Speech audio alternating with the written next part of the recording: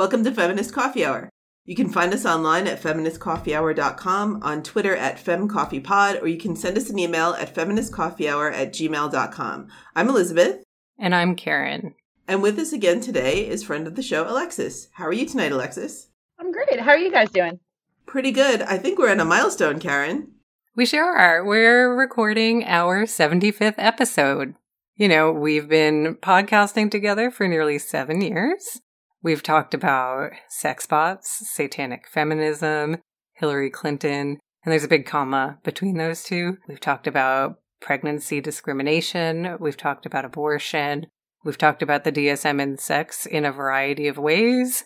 We've talked about the evangelical takeover of politics. We've interviewed local New York City politicians. We've interrogated what whiteness even is. We've talked about Q and more. So we just want to thank you to our listeners, to our guests in particular, and to our patrons for your support. So if you have been listening for a while and you have thoughts or things you'd like to hear more of, please do feel free to send us messages via our Patreon so we can get messages from our patrons.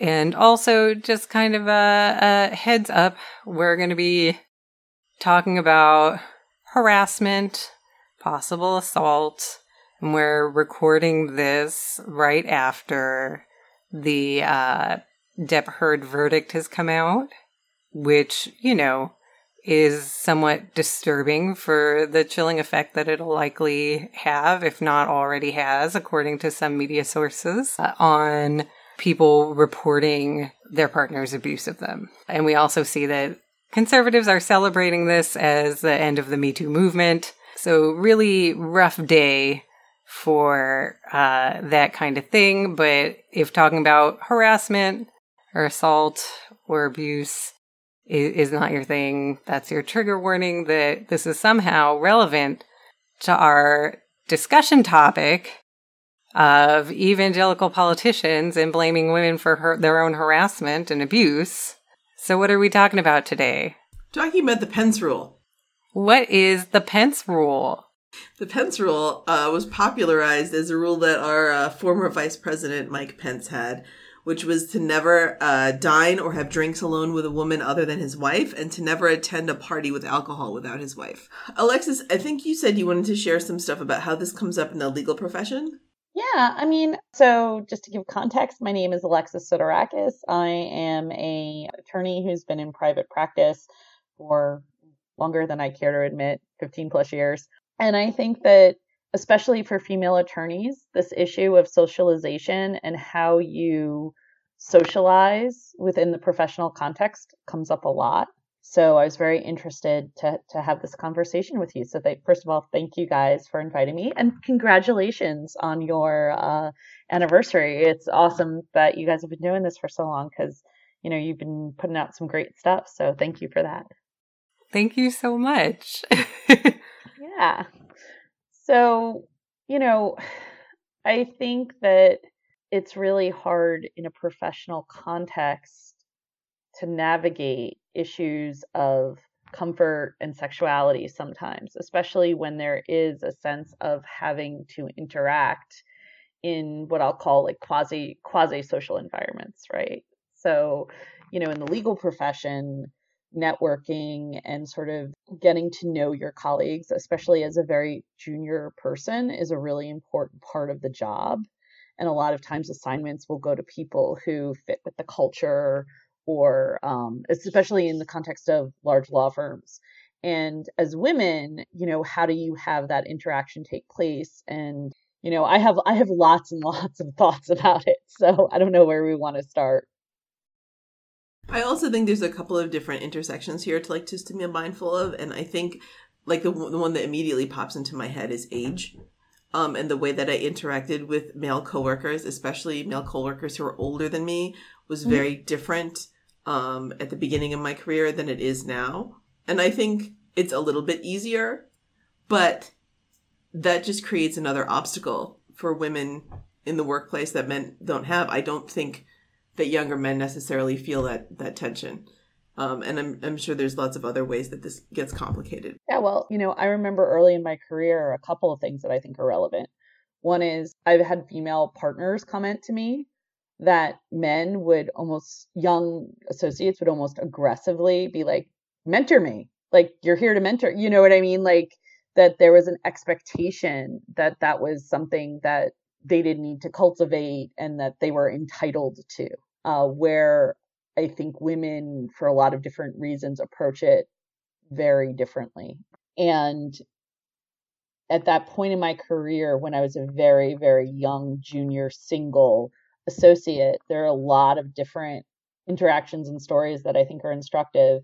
And one piece of advice that I found very helpful personally was the movie producer Linda Opes recommended that as a young woman, you have to figure out the non-sexual relationship dynamic that makes the guy feel comfortable. And again, I think it's very much centered in like thinking about guys' comfort back then too, in a way that I think now that I'm older, it's like both persons' comfort, but like, am I your little sister or am I your mother or am I your sibling? Like, what's the dynamic and how do you sort of bring yourself out of a non-sexual space? And I never really thought about it very hard, but when I was very, very young, so I'm Catholic and I shouldn't say that, I'm Episcopalian now, but I was raised Catholic. And I remember in the Catholic faith tradition, when you take your confirmation, you like study saints.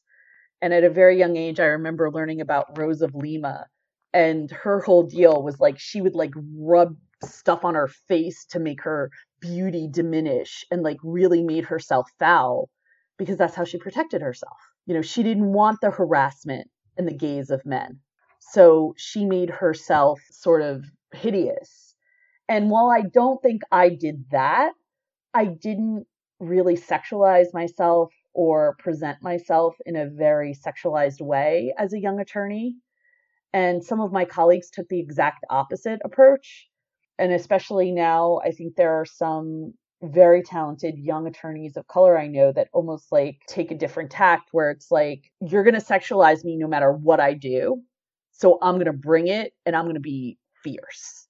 And I think that every woman professional, and I think this happens, that's something over time in different professions, like you got to get comfortable in your own skin. And whatever your presentation is, you have to kind of figure out how to deal with it, because I got involved in a little bit of a Twitter back and forth with several young professional women who present in a very sexualized way. And they kind of said like, oh, men just want to have sex with us and, they don't listen to us. And even if I say I'm not interested, they keep pursuing me.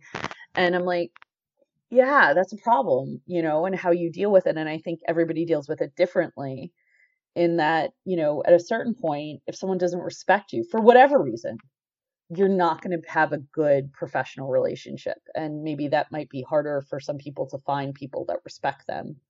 But I think that's also something to think about, like in the context of the law firm, if you can't find a good mentor, if you can't find someone to vibe with, well, maybe this isn't the right place for you.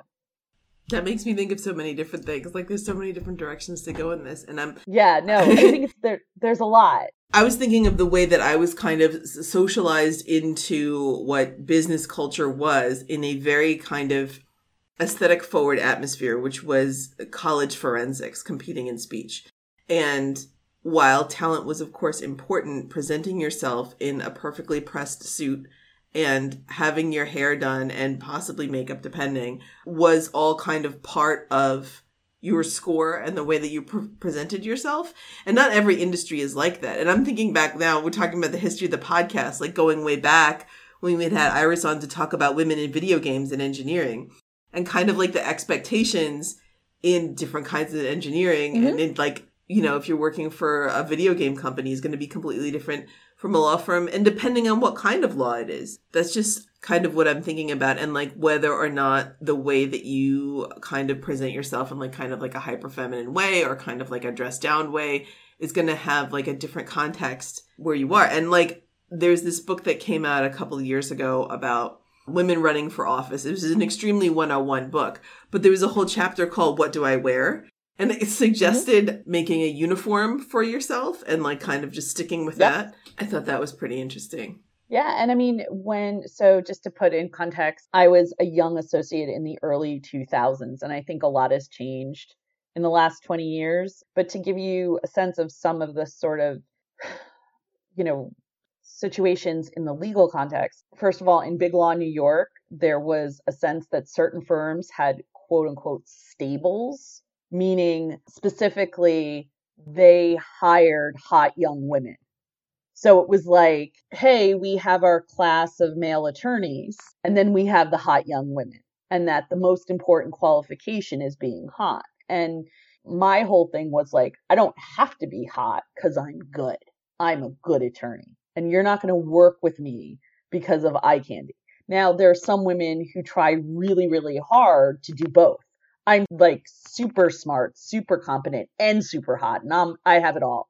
Where I feel like for me, in some ways, because it's not like I wanted to be unattractive, but I just don't think a lot of my I'm plus size, so I think a lot of men didn't sexualize me. It made things easier, and I think that I didn't feel like when my colleagues were talking to me, they just wanted to have a physical relationship with me, and because that tension wasn't there, I think I was able to have some conversations that maybe some of my other female colleagues couldn't. So I remember there was one practice group, and they were bemoaning the fact that they could no longer go to the strip clubs, that they used to go to strip clubs. And the sense was there was a discussion of whether or not the women should be invited to the strip clubs. And my point was, if you're the kind of practice that socializes in the strip club and you want women as part of your team, to invite the men and not invite the women is not okay. Like, to exclude the women from that socialization. And I've actually had a client ask to meet me in a strip club recently. And I was like, dude, why? Did you, for your next appointment, schedule your meeting for an all-male strip club? I actually, surprise, did not end up doing business with this person. But it was literally like, we're going to be here. Can you meet us? I want this guy to meet you because, I think you guys would be a great fit. I'm like, okay. It's so weird because then that also assumes all the male attorneys are straight. And also, I think it'd be really interesting because in terms of the legal profession, LGBTQ attorneys have a totally different experience, and like white homosexual male attorneys have a totally different experience, because especially in the law firm culture, so much of it is about like fit, like, are you one of us, and what that means. And again, this goes back beyond gender, like just with religion and other things. Like for years and years, there were a lot of law firms that wouldn't hire Jewish attorneys, right? So, those dynamics all exist. And, it's this issue of like, as a woman, how do you gain entrance? And, circling back to the Pence rule, right? We've been talking about this for a while, and I've given it a lot of thought, and I'm actually kind of coming down in Mike Pence's defense a little bit here, in that it's like, if this is what he needs to feel comfortable, and this is what he wants to do, as long as he's not excluding women, right? So it's like, it's problematic if he does all his business with men one-on-one, but then just excludes women. I think we have a quote from Sheryl Sandberg about that, Karen. So there's just so much to discuss in what we just talked about. Sheryl Sandberg's take on this in an article that I had read was basically the only fair implementation of the Pence rule is to not have private meals or alcohol parties with anybody. So if you only do certain things with your male employees or colleagues, there's no way to get that benefit for female colleagues. And so the only fair way to do it, or gender fair way to do it, is to stop doing it with anybody of any gender, or only do group dinners. I mean, there's all of that, but then also to bring it back to Elizabeth's comment about the assumption that all of your male colleagues are gay or heterosexual. Sorry, I went with my tendencies with assumptions where I assume everyone's gay, but Assuming that all your coworkers, colleagues, mentees are heterosexual, if you're going to the strip club with them, or at the very least enjoy the environment of the strip club, but also the assumption that they're heterosexual men in particular. I mean, it just, so can two gay colleagues have dinner alone without their spouses? So 2 gay men, 2 gay women. I don't think Mike Pence cares, though. Well, I don't think Mike Pence is having dinner with gay people. Right. But I think it's the temptation, right? Because it was like, oh, I will be, you know what I mean? Like, I think I think the other issue of the Pence rule is the idea that I can't be trusted, right? Like, I need my wife there to make sure I behave. This is my fundamental question about the Pence rule. Is it, I need the supervision because I can't stop myself from doing it? Or is it because he believes that women would make up allegations? And depending on which one it is, I'm equally outraged, but for different nuances. I feel like there's an editorial in the New York Times today by some guy from the National Review, and he was talking about the direction that the so-called anti-woke right is going in, and how there are really 2 different kind of forces. There's kind of traditional Christian conservatism, like theocracy, and then there's also kind of like what we would say is like Raytheist, kind of like intellectual dark web misogyny and transphobia, and how sometimes they want the same thing for different reasons. And that kind of makes me think of the Pence rule, you know, like, because there's kind of like this religious idea that, you know, people are inherently like sinful and lustful and like men can't control themselves. And then there's also this additional misogynist idea that's really taken hold of in secular culture that women are liars, right? And I honestly think if you asked Mike Pence, he would probably say both, but I'm not sure. And, you know, I'm going to say it's like all Abrahamic religions like have this kind of thing. Like there are Jewish traditions and Muslim traditions that have this idea like you're not supposed to be alone with someone of the opposite sex. Karen here. We're interrupting this episode with an addendum. Elizabeth here used the term opposite sex, and we want to acknowledge that there are other terms for this that might be more accurate, such as other genders. This started a conversation that we wanted to explore more, and we'll probably have this and release this as an episode for patrons, or maybe even in the regular feed. This and other terms are used in the rest of the episode in various ways. You know, even to the extent where, like, if you are, it's assumed that you did have sex, you know? It's just like, that's it. You know, we can't believe either one of you because you both have reason to lie, you know? I was thinking about that concept also in relation to this. And I'm also thinking about it in, like, a different context, which I might want to save for the end, but just because a lot of the times the way that we talk about the Pence rule is in terms of, like, women in the workplace and, like, how this is a barrier to getting ahead if you can't socialize with your boss. And that's like, I think, a very simple way of seeing it. And that's why the Sheryl Sandberg solution is kind of like so simple. It doesn't get into either the implications of people, especially men, not having sexual control, or the misogynist implications that all women are liars. There's like additional layers on top of like, oh, I can't get a promotion.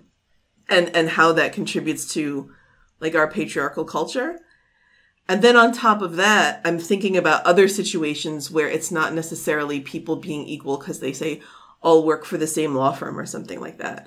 I'm thinking about like, so like, Karen, I'm going to put you on the spot. I'm sorry. But just as an academic, right?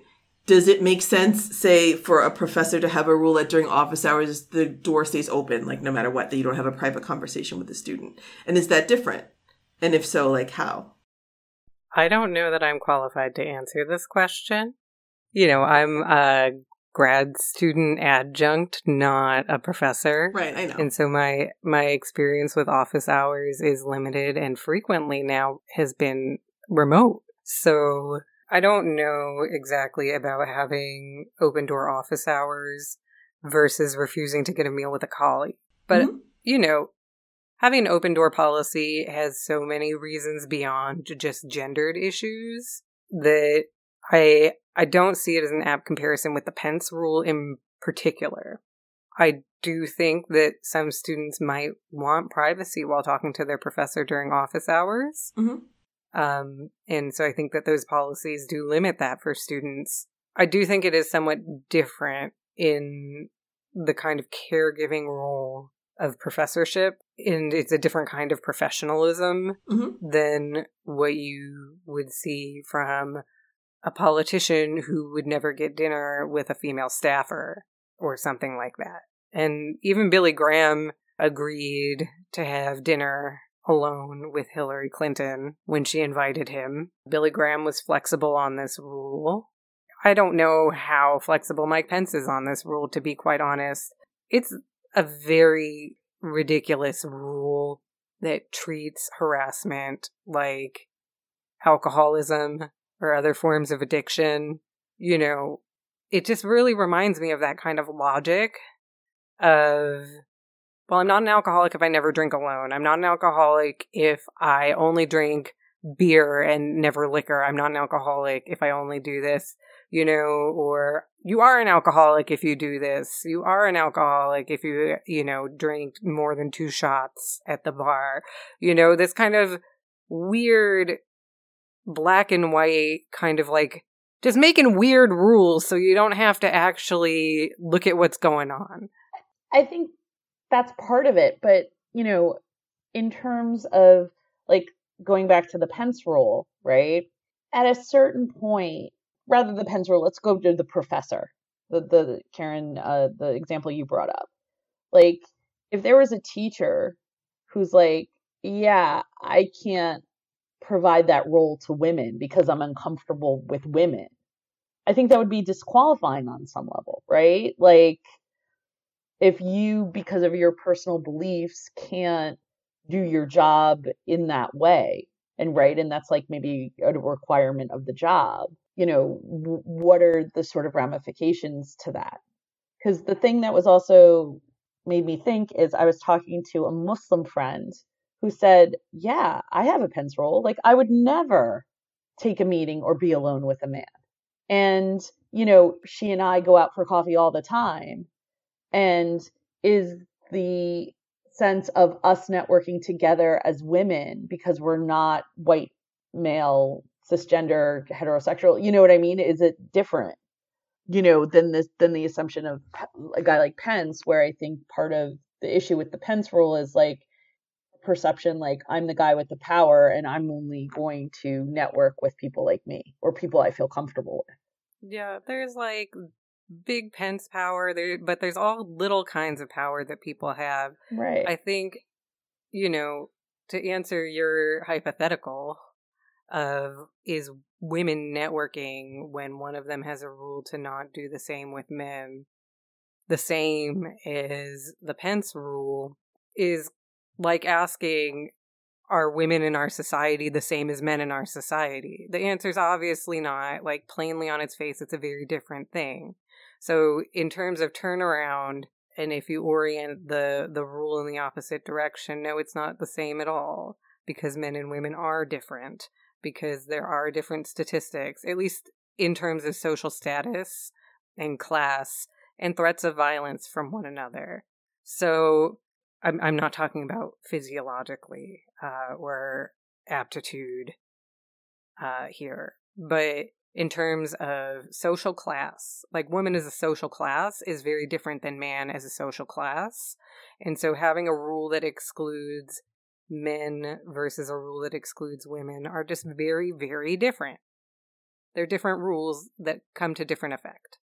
So I would say really confidently that I have no moral issue with refusing to take networking meetings with men in the same way I do with the Pence rule. Yeah, I agree with Karen. It's completely different because it's a different context. Right. But that brings up the follow-up question, which is it possible to advance your career if you exclude all networking with men? Depends what your career is. Does it? I think so. I think if you're in a career that's more female dominated, it might be possible. Well, and also I think the other thing, going back to my career experience, was the idea that women were supposed to network with women. Like, I remember I went to a networking meeting where one of the I don't think it was a partner, but one of the participants at the meeting was like, take all your female clients to the vagina monologues. And this is a big corporate firm. And I was like, first of all, no. But also, the other thing is that in the context of my career, a conversation of how do I interact with men in my field in a productive way to get me business. Because again, there was a Twitter discourse about women sort of wanting to take meetings with men, you know, sort of approaching men for networking, and then have that be construed as you want to be with me, that, you know, this is all a pretext for not your stated career purpose, but really this is about you wanting to date me. And I remember there was a guy from my high school, and we had crossed paths maybe 6 or 7 years after high school. And in the high school social hierarchy, he was kind of out of my league. But I had a legitimate reason for approaching him from a business perspective, and he totally thought it was a date. I was like, dude, it's not a date. It never was gonna, you know what I mean? And like how you get past that perception. And I remember when I was in college, I had approached a movie producer and we had exchanged some emails back and forth. And I'm like, okay, so when you're in town, we'll get a drink. And he called me on the phone and we had been discoursing over email. And he's like, wait, you're a woman? And because my first name's Alexis, he misidentified me and he freaked out and was like, well, can I bring my girlfriends? And I was like, yeah, sure. I don't care. You know, and, you know, in some ways to say to women, okay, you only have to operate in certain spheres is professionally very limiting because of the society we live in. Right. But again, if that's the spheres you want to build your career on, like if I think, especially in 2022, if there was like a female who's like, hey, I only want to represent women, I think you could do it. Yeah, and I think, unfortunately, while this was not the intended topic of this podcast, it kind of goes back to, like, it's a huge meme right now about, like, straight men and women can't be friends. And I think people who believe that, for some reason, carry it over into the business world. I mean, I guess it makes sense if you have, like, an inherently misogynist point of view. If you couldn't see women as your equals in a platonic friendship, you wouldn't be able to see them as equals in your career. And so you would kind of misinterpret business for sex because that's what women are for. But I think a lot of people have problems with intimacy, right? Like, how does it spill over? Like, how do you have those you know what I mean? I think there's a lot of issues. I think because they don't have boundaries and they're misogynist. What are you going to say, Karen? You look like you're bursting to say something. Are you? No, I'm really enjoying this line of discussion and I don't want to interrupt it, but there was a point that came up and I want to touch back on the interpersonal boundaries and inherent misogyny in a lack of belief that you can have relationships with between heterosexual men and women that aren't inherently sexual. But I do want to come back and say, you know, you can be a female lawyer who only represents women clients, but could you never be alone in a room with only female judges? Could you refuse to ever be alone in a room with other female lawyers? I mean, is it possible to have a career where you never have to be in a room with a closed door at a meal with men? Is it possible to advance your career that way? I see what you're saying. So probably not. Yeah. I think that was your point, right? Yeah. My point is when all of the leadership is male, you can't actually turn it around. Right. And that's the difference between Mike Pence being like vice president of the United States and then just an individual private citizen having a certain rule because of their religious beliefs. Like, that's why they're two completely different things, I would say. But yeah, no, I do think it's going back to this, misogynist idea that women exist for sex and for having babies and for being in the home. So it doesn't matter if we make the workplace difficult for them.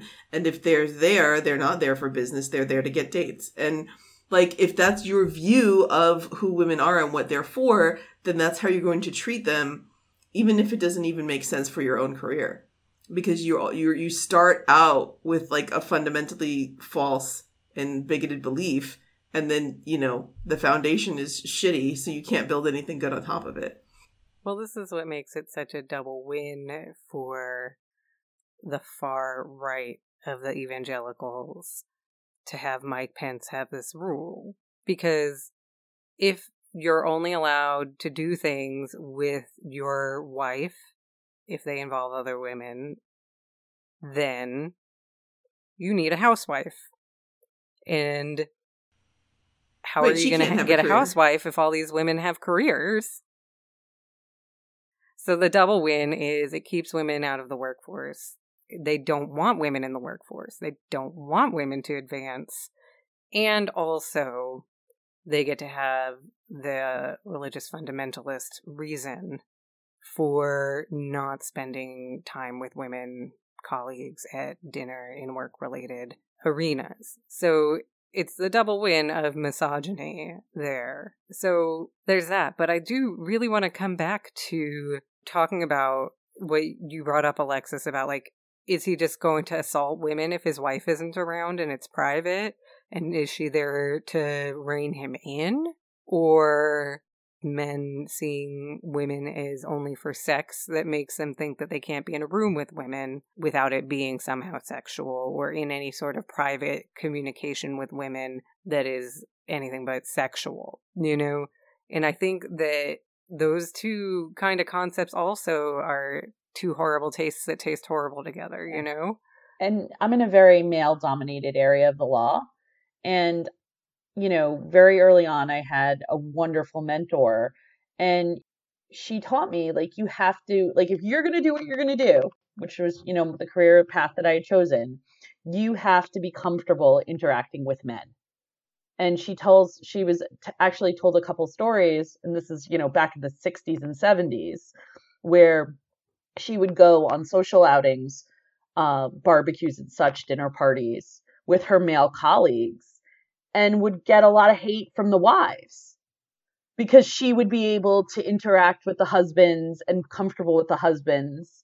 And yet the wives were very toxic about the whole situation, right? So I think these dynamics can get so fraught. And in terms of what you brought up, Karen, about the idea of the reason why we have the Pence rule is there might be false allegations.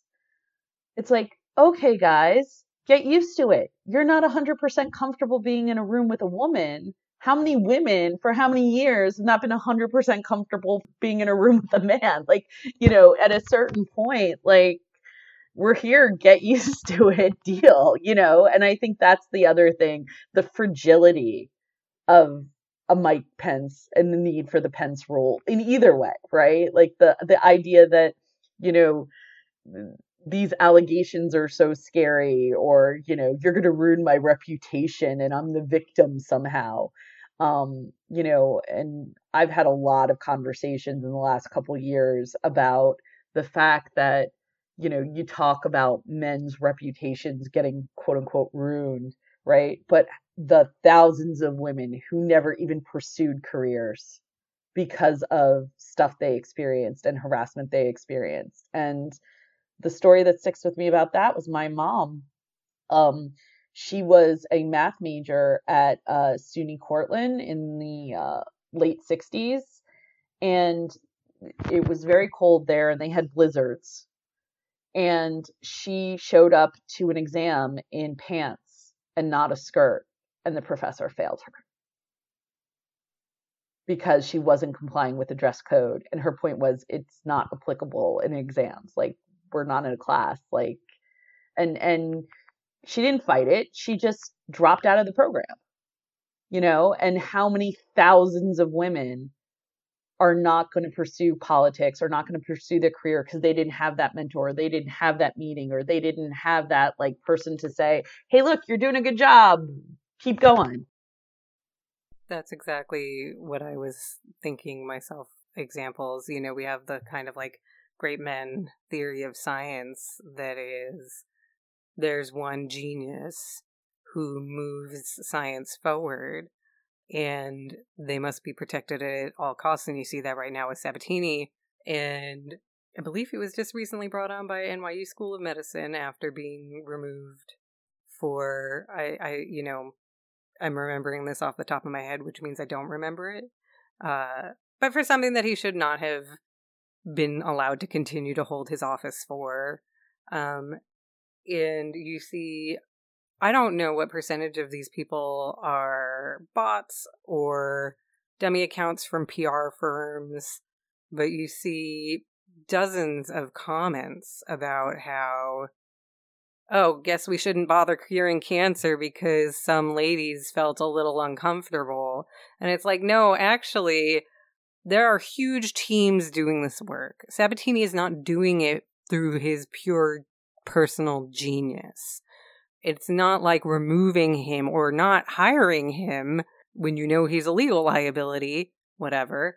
It's not like that's going to be the thing that stops us from finding treatments or novel preventative measures for a variety of cancers. Also, it just kind of shows how ignorant people are around what they mean when they say cure cancer. But anyway. Yeah, but that's also colonialist thinking, right? Like, it's the same, like, great man, I can do it, and again, this white male fragility of, I need protection, right? Because I'm so great.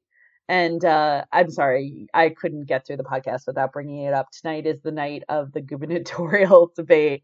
But, one of the candidates, my least favorite. Self-care not to watch it. my least favorite Congressman, Tom Suozzi, said that the best way... Is he really your least favorite? What about, like, Marjorie Taylor Greene? No, seriously. He's my least favorite. Because the thing is, she's just a wackadoodle. The hypocrisy. It's like, you want to solve a problem, she's a wackadoodle Catholic, in power. You Catholic guy, like, stand up for the death penalty. But Tom Suozzi said, if you want to protect reproductive rights, you need to elect me. No. I'm sorry, what? Yeah. He said, if you need, hold on, because it was just like, I'm so, I don't want to malign him unfairly. But yes, he's our official mascot in that, like, our mascot is, like, him being punched. He's a punching bag, our official punching bag. I was just going to say that, like, Karen and I were talking earlier about, like, parasocial relationships versus real relationships. And Alexis, if I didn't know you as a friend, I would be just endlessly entertained by your hate for Tom Suozzi. But as a person, and I've met him many times. He runs away. I first went to a fundraiser for him in high school. Okay, yeah. And I quote, "The best way to keep abortion legal in NYS is to make sure we nominate a Democrat who can beat the Republicans in November. That's me." Sorry. But you know what I mean? Like, with the sense that like I'm the one who can do it. And I think that also, going back to the Pence rule, is this idea of centering power and influence in one individual and sort of uplifting it. In that, I'd be interested, because Elizabeth, you brought up the fact that he's vice president is relevant, right? Mm-hmm. But like, as vice president, how often do people take one-on-one meetings generally? And like, what does that look like? Like, for instance, diplomatic meetings, right? Like where, and at a certain point, does it not count if he's on the phone with his counterpart? Well, but like, at a certain point, if he's that uncomfortable with women, doesn't that impede his ability to do his job effectively, right? Like, if you're president, like, let's just say, let's for example say the president invokes the Pence rule, right? And you're saying, like, I can't do a one-on-one with Angela Merkel because I'm so uncomfortable or, like scared of Angela Merkel or turned on by Angela Merkel, like not be able to control myself. Like at a certain point, doesn't that say more about the person invoking the rule? And again, I think these things are highly, highly contextual, right? Like different situations require different, sort of reactions. Because my law firm, like I said, was starting out, they had pool parties. And, I remember a older plus size partner who was a female came to me. She's like, Alexis, how can you even show your face?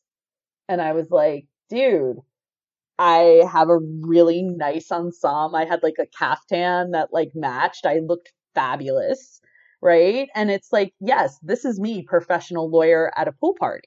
Because I think that's the other thing. Like you have such diverse people, and like who dictates the dress code, who dictates what happens. So getting back to the firm, a couple of years, there was the Battle of the Pantyhose that the female partners like quashed. And then in the summer of, I guess this was 2001, 2002, mules were really big. And one of the partners said that he hated the flopping of the mule shoe and found that very unprofessional. And one of the female partners was basically like, you know what? You're an 80-year-old man. Stuff it. In a way that I think, the culture of firms. Did he have the same uptightness around like dress shoes that clack? Probably not. I mean, again, I don't think I ever heard anything with regard to male looks. And there's a lot of scholarship around presentations of female attorneys, in that male attorneys have a really wide range of presentations. Like you can look like Columbo and rumpled and like still be considered an effective lawyer. You can look really slick, and there's like a range. But with women, it's just much narrower, where, are you too sexy? Are you too conservative? Are you, is it unprofessional or professional? And, my kind of definition now is, if you're a professional, like if you're a member of the bar, whatever you wear by definition isn't professional. Like I hate men with long ponytails, but it's like, look, if you, and again, that's my own personal aesthetic. We're getting into Alexis. It's like sidebar for Alexis's judgments. Yes, sidebar. I think men with pony, and again, I should qualify in the legal context. Like when you walk into a courtroom, I just feel like it looks really unprofessional. But at a certain point, like who am I to say, if you're a lawyer and a professional and that's the way you want to wear your hair, I think that like it's kind of hard to kind of argue the contrapositive, right? Here. Like, what if there was a female-dominated law firm and they went to male strip club? Like, these are, like, interesting thought experiments, but I don't think that's the world we, like, live in. And I don't know how useful that is to, like, trying to figure out, like, a solution for where we are now. Because I think that those kind of... I think that line kind of is very quickly like used in support of things like the Pence rule that make it hard for women in the workplace, like we're talking about, and support harmful stereotypes and ideas about men not being able to control themselves and like women being liars. So that like Karen, is that what you were thinking, or what? You just look like you want to say something. No, I'm usually the one that loses the thread, so I was just excited that you did too. That's what that we'll edit it to make me sound smarter. And I'm sorry, guys. I feel like I haven't stayed on topic. No, it's fine. It's interesting to see where this goes. But we're talking about gendered rules at work. It's all on topic. I agree. And I think it's hard, and I think it varies by... What I was going to say about that episode of Crazy Ex-Girlfriend, where they had to go in and like it was like a hotel. Do you remember this? And there was a swim-up bar. I know both of you have seen the show. And it was the episode where I think her name was Cornelia. She was the attorney subbing in for Rebecca when she quit. And they had to see if you could see like a nuisance or something from the swim-up bar. So she says to Nathaniel, I'll go to the hotel gift shop and I'll get a swimsuit and I'll go in the pool myself. and she was like a plus size woman, like maybe size 16, 18. And there was like a perfectly well-fitting swimsuit that she got. And I was like, I don't believe that a hotel gift shop had a swimsuit that fit her.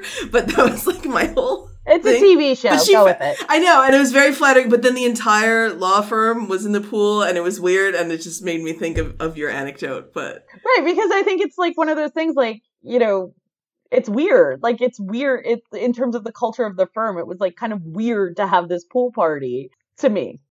I think that, you know, what was it? Billy Graham and Mike Pence both have rules about like alcohol and the opposite sex and stuff like that. And I think just in experiences that I've had in the workplace, it's almost like a test. Like, can you be around alcohol and still act in a professional way? Or will you choose to abstain, or will you like act ridiculously? And I don't know if that's necessarily a right way to look at it, but I've almost kind of feel like sometimes there's events and it's like alcohol is freely available. I feel like it's almost kind of a dare to see like what's going to happen. But also I think in those contexts, men are able to get away with a much higher level of drunkenness without judgment or repercussion than women. Probably, yes. Right? Right. Something that came up for me while you were talking about the gendered dress codes. If there's no rule that men have to wear pantyhose, if a man comes to work wearing a skirt, he doesn't need to wear pantyhose with it because there's no rule about men who need pantyhose. You know, it's very interesting the way that I view it, because so much of this is so cis heteronormative, and I try not to keep bringing it back there because this is about a cis heteronormative dynamic because of the evangelical place it comes from, because of the misogynistic place it comes from, because of the cis-centric place it comes from, because of the homophobic place it comes from, because of the queer-phobic place it comes from, you know, from this really big, you know, quote-unquote traditional status quo value set that, you know, we're talking about this on this one level. But the second you add any kind of queerness to it, the whole thing just completely crumbles. You know, you can really only make the Pence rule work if queer people don't exist. Right. Which is another win. Right. Right. For well, Pence. and also I think the other thing about some of this stuff too is people are starting to say the quiet parts out loud, in that, like, I worked at a lot of firms where I think the sense was that the best thing that could happen to the young female attorneys was to marry a partner and stop working and have babies. You know what I mean? Like that was like the purpose of the female associates, right? And I remember when I was in undergrad, one of the law students like wrote this whole thing about how her law degree to her was basically a marriage credential, which I found horrifying back then, right? Like there's easier ways to get married, I guess. But you know, Karen, to your point, I think that's right? Like the idea that you have this world where, or maybe it is one of those things where it is Pence, right? Goes back to your original question, right? That like Pence doesn't have to be worried about queer men because he won't pounce on queer men. Or he doesn't believe that queer men are real. He believes that they are misguided sinners who just need to find Jesus. So he doesn't have to worry about them. You know, if I were a man, I would really want to take a meeting with Pence and then just jump his bones, just leap across the dining room table and just kiss him real hard. The Secret Service would shoot you. Yeah, I would never want to be in a room with Mike Pence, no matter what my gender was. But you know, it's interesting to me because even with so obviously, I feel like gendered dress codes must be in some kind of Title IX violation. I think in New York City they are.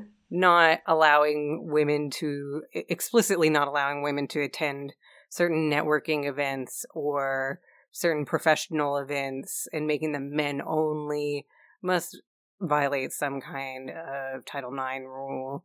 But in terms of the subtler things, like one-on-one personal dinners and whether they're seen as dating, or going to the strip club, or having a pool party, for me, I don't mind the idea that there are some law firms where that's their culture.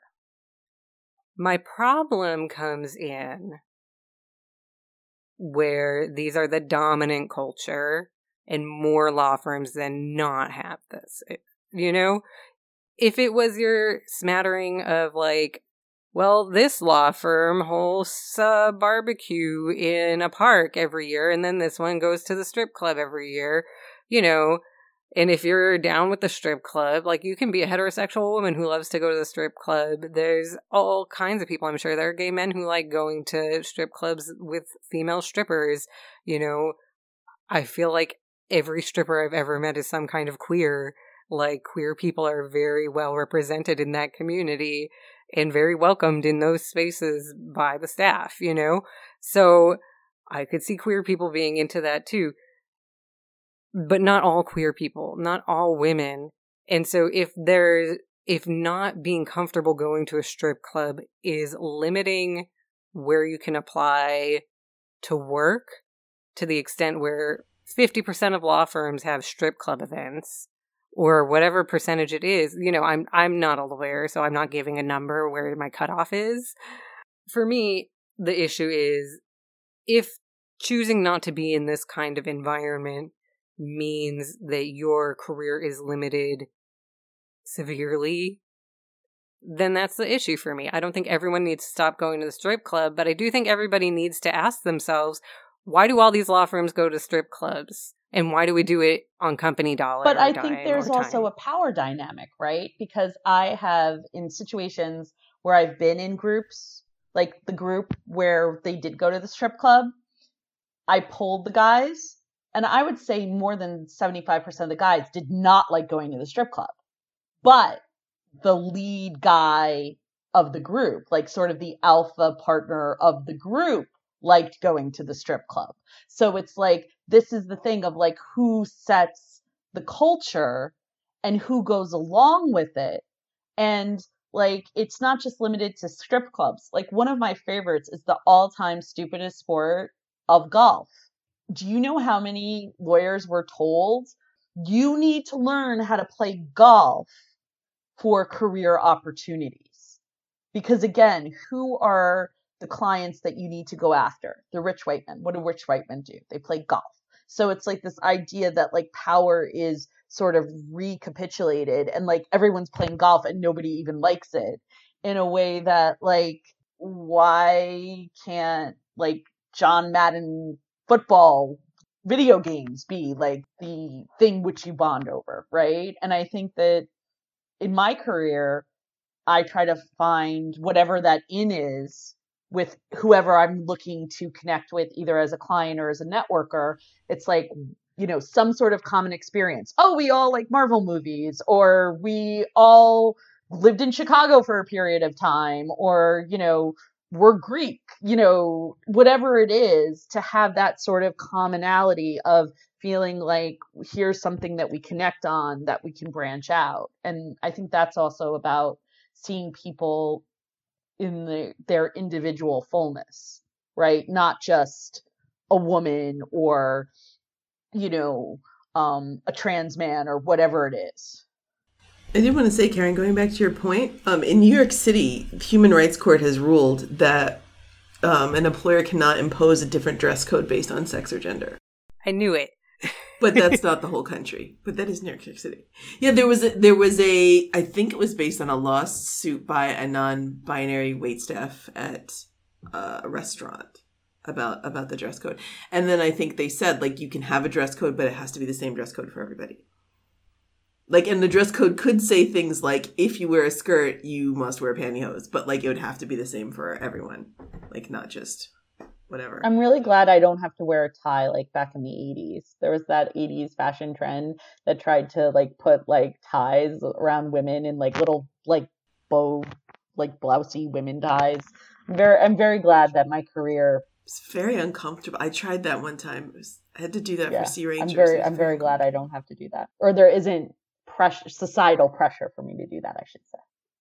Also, to your point about leadership and power and structure in recreating the culture of whoever's on top, and then even once the guard changes, that culture gets recreated because that's what their picture of a person in charge does. While I was looking into this, I did a really quick lit review on, well, what does prevent sexual harassment? You know? If we're going to talk about how bad this rule is, maybe we should offer an alternative. And while I could not find nada, zilch research on the effectiveness of interventions for workplace sexual harassment, I did find one meta-analysis on workplace bullying. Again, there was nothing about interventions, but the two leadership styles that were associated with more bullying in the workplace were either authoritarian or laissez-faire leadership styles. So totally hands-off or totally top-down, whereas more democratic. And this was also one of the limitations of the study is that it's a weird sample, Western educated. I forget what the I stands for, or the R in democratic, whatever. But it was all Western European countries that this research had pulled from, or predominantly, not entirely. So that's the environment we're talking about anyway, so it's a good fit for us here at least. Mm-hmm. So leadership styles that were supportive, authentic, transformational, and fair protect an organization against endemic bullying. So one of the things that was related to this was, and I'm not making this up, but the role of capital and labor conflicts, and capitalism in particular. It always comes back to capitalism. Not surprised. I think I said in our last episode as well, it was capitalism all along, is a line that Sarah Marshall of You're Wrong About repeats, and I'm stealing because it's correct. But if people need to work to meet their basic needs and have limited mobility or options in their choice of where to work or how to work, then they will have to tolerate bad behavior. If there are no consequences for bad behavior, people who behave badly will be emboldened to do so. And it makes sense to me that these things go together. I thought that was really insightful, and I'm glad that this research was done, but I don't think that people like Mike Pence are going to listen to that, because that kind of, the whole idea of this kind of like Christian theocracy, misogynist policy is the exact opposite of that kind of work environment that's more fair and equal to everyone. Right. And so one of the things that was really interesting also about this research is that it's assumed to be a bidirectional association between kind of like shitty work structures. So like high pressure, monotonous tasks, high stress, and workplace bullying go together. So like the shittier your job is, the more likely you are to either bully or be bullied. Or at least the more likely your workplace is to involve bullying in some way. And potentially also, the more bullying is endemic to your work culture, the more garbage the task management will be and stressful the work will be. So there's a whole lot of stuff that went on in this article. They looked at so many things. It's a meta-analysis, so it's a lot. And a lot of the research was low quality, so this is still a great area to research if you're interested in researching workplace harassment and bullying. We have tons of meta-analyses, meta-syntheses on the prevalence. We know it's out there. We need research on how to effectively prevent it. Also, like, what are characteristics to prevent it from coming up without a direct intervention onto sexual harassment? Well, I think also from my experience, and I have worked for some notorious bullies, and before I started in law, I worked in the film industry, and I worked for both Scott Rudin and Harvey Weinstein. So, I've seen those workplaces firsthand. And I really do think that this very colonialist hierarchical structure is one of the ways that stuff gets recreated, because if you have a democratic structure with multiple layers of accountability, but you're accountable to your partners as well, I think that it kind of can keep the behaviors in check, right? When you think about like what's inappropriate, if you've ever had colleagues in an inappropriate relationship, for whatever reason, there might be, sort of red signs and signals and ways to check in prior to things escalating to an uncomfortable place. Like, again, very early in my career, I remember being very jealous of a colleague because she had a mentor. And, she had this mentor who was giving her a lot of professional opportunities and really took her under his wing. And when they started their professional relationship, they were both happily married to other people. Within 3 years, their marriages had fallen apart and they had both left the firm, and there were some eruptions of major substance abuse issues.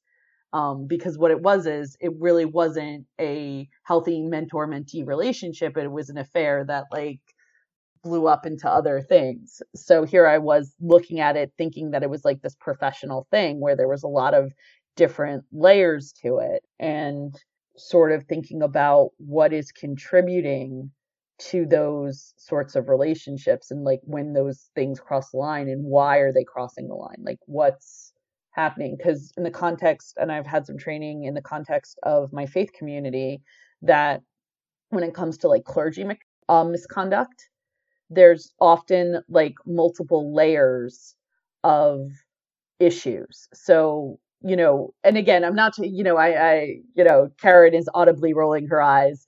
No, quite the opposite. But what I was going to say is I had a sexual harassment and sort of sexual misconduct training, which was really great because it's like, look, a priest who's married, who has an affair with a parishioner, is not necessarily the same problem as a teenage predator who is sticking his hand up the skirts of all the little girls. Like, those are different problems and have different origins, and there's different warning signs. And sort of like, how do you create a community where everybody is watching out for those sorts of things? And like, how do you create environments of safety where if someone is inappropriate, it's not just like one individual, it's not on like one individual, it's on the community, it's on the workplace, it's on everybody to, sort of be accountable and intervene. And so this brings me back to Mike Pence took 1 out of 4 rules from Billy Graham about having dinner with women. But there were 3 other rules from that same meeting. And when I wrote this in my notes, I wrote extreme irony warning.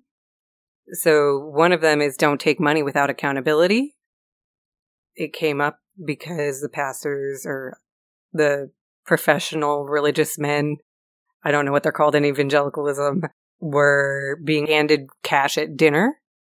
And so one of the rules was not to take money without accountability. One of the other rules was only cooperate with the way I wrote this in my notes was only cooperate with other cooperative churches who don't talk shit about each other, and try to get accurate counts of people at events. So we can see why Mike Pence only follows one of these rules, considering money without accountability, people who don't talk shit, and trying to get accurate counts of how many people showed up to your event. That's pretty insightful and funny, though. As you were saying about the systemic issues that come up when you see people with power who have been found committing a bad act, there's often other things that go with it. Mm-hmm. It's not something that happens in isolation. And so on that kind of full circle route, We've been talking for quite some time, and even though I could continue chatting about all of the nuances, even though I think the answer of, like, does the Pence rule suck is a very clear yes, I think going into the nuance of why is so fascinating, and it's been so fascinating to do that with you, Alexis. Thank you so much. This has been great. Thank you so much. I like that join a union is one of the answers, though. Unionize your workplace. Yes, create a more democratic workplace via unions. Is there anything more you'd like to add? No, I just want to thank you guys so much for creating this platform and this space. This has been so interesting, and you guys do such great work. So thank you. Okay. I do want to suggest that people watch someone else's TikTok. There's like a really funny TikTok by a comedian named Teresa Lee. Her TikTok screen name is @TeresaLeeBot. And it's called, like, why your boyfriend should have hot, confident female friends. And it was just like they give better advice than if he's hanging out with guys and playing fantasy football. And I think that's kind of gendered and gender essentialist, but I also think that there's something to be said for that, because I have a lot of men friends and Adam has a lot of women friends, and I think it's good to have diverse perspectives on your life from different kinds of people. So I would co-sign that. You can find me on Twitter at Miss Cherry Pie, P-I like the number pi. And you can find me at Karen. Oh, me, it's just A Soterakis. So very, very, very easy to find me if you can spell my last name. You've been listening to the Feminist Coffee Hour podcast, where we tackle political arubarus from the feminist outer boroughs of New York City. If you'd like to support us, you can find us on patreon.com/feministcoffeehour, because like icon Shirley Chisholm, we remain unbought and unbossed. You can support us non-financially by leaving us a 5-star review on iTunes or sharing about us on social media so that other people can find us. Our intro and outro music is Making It Hard by Bridget Ellsworth.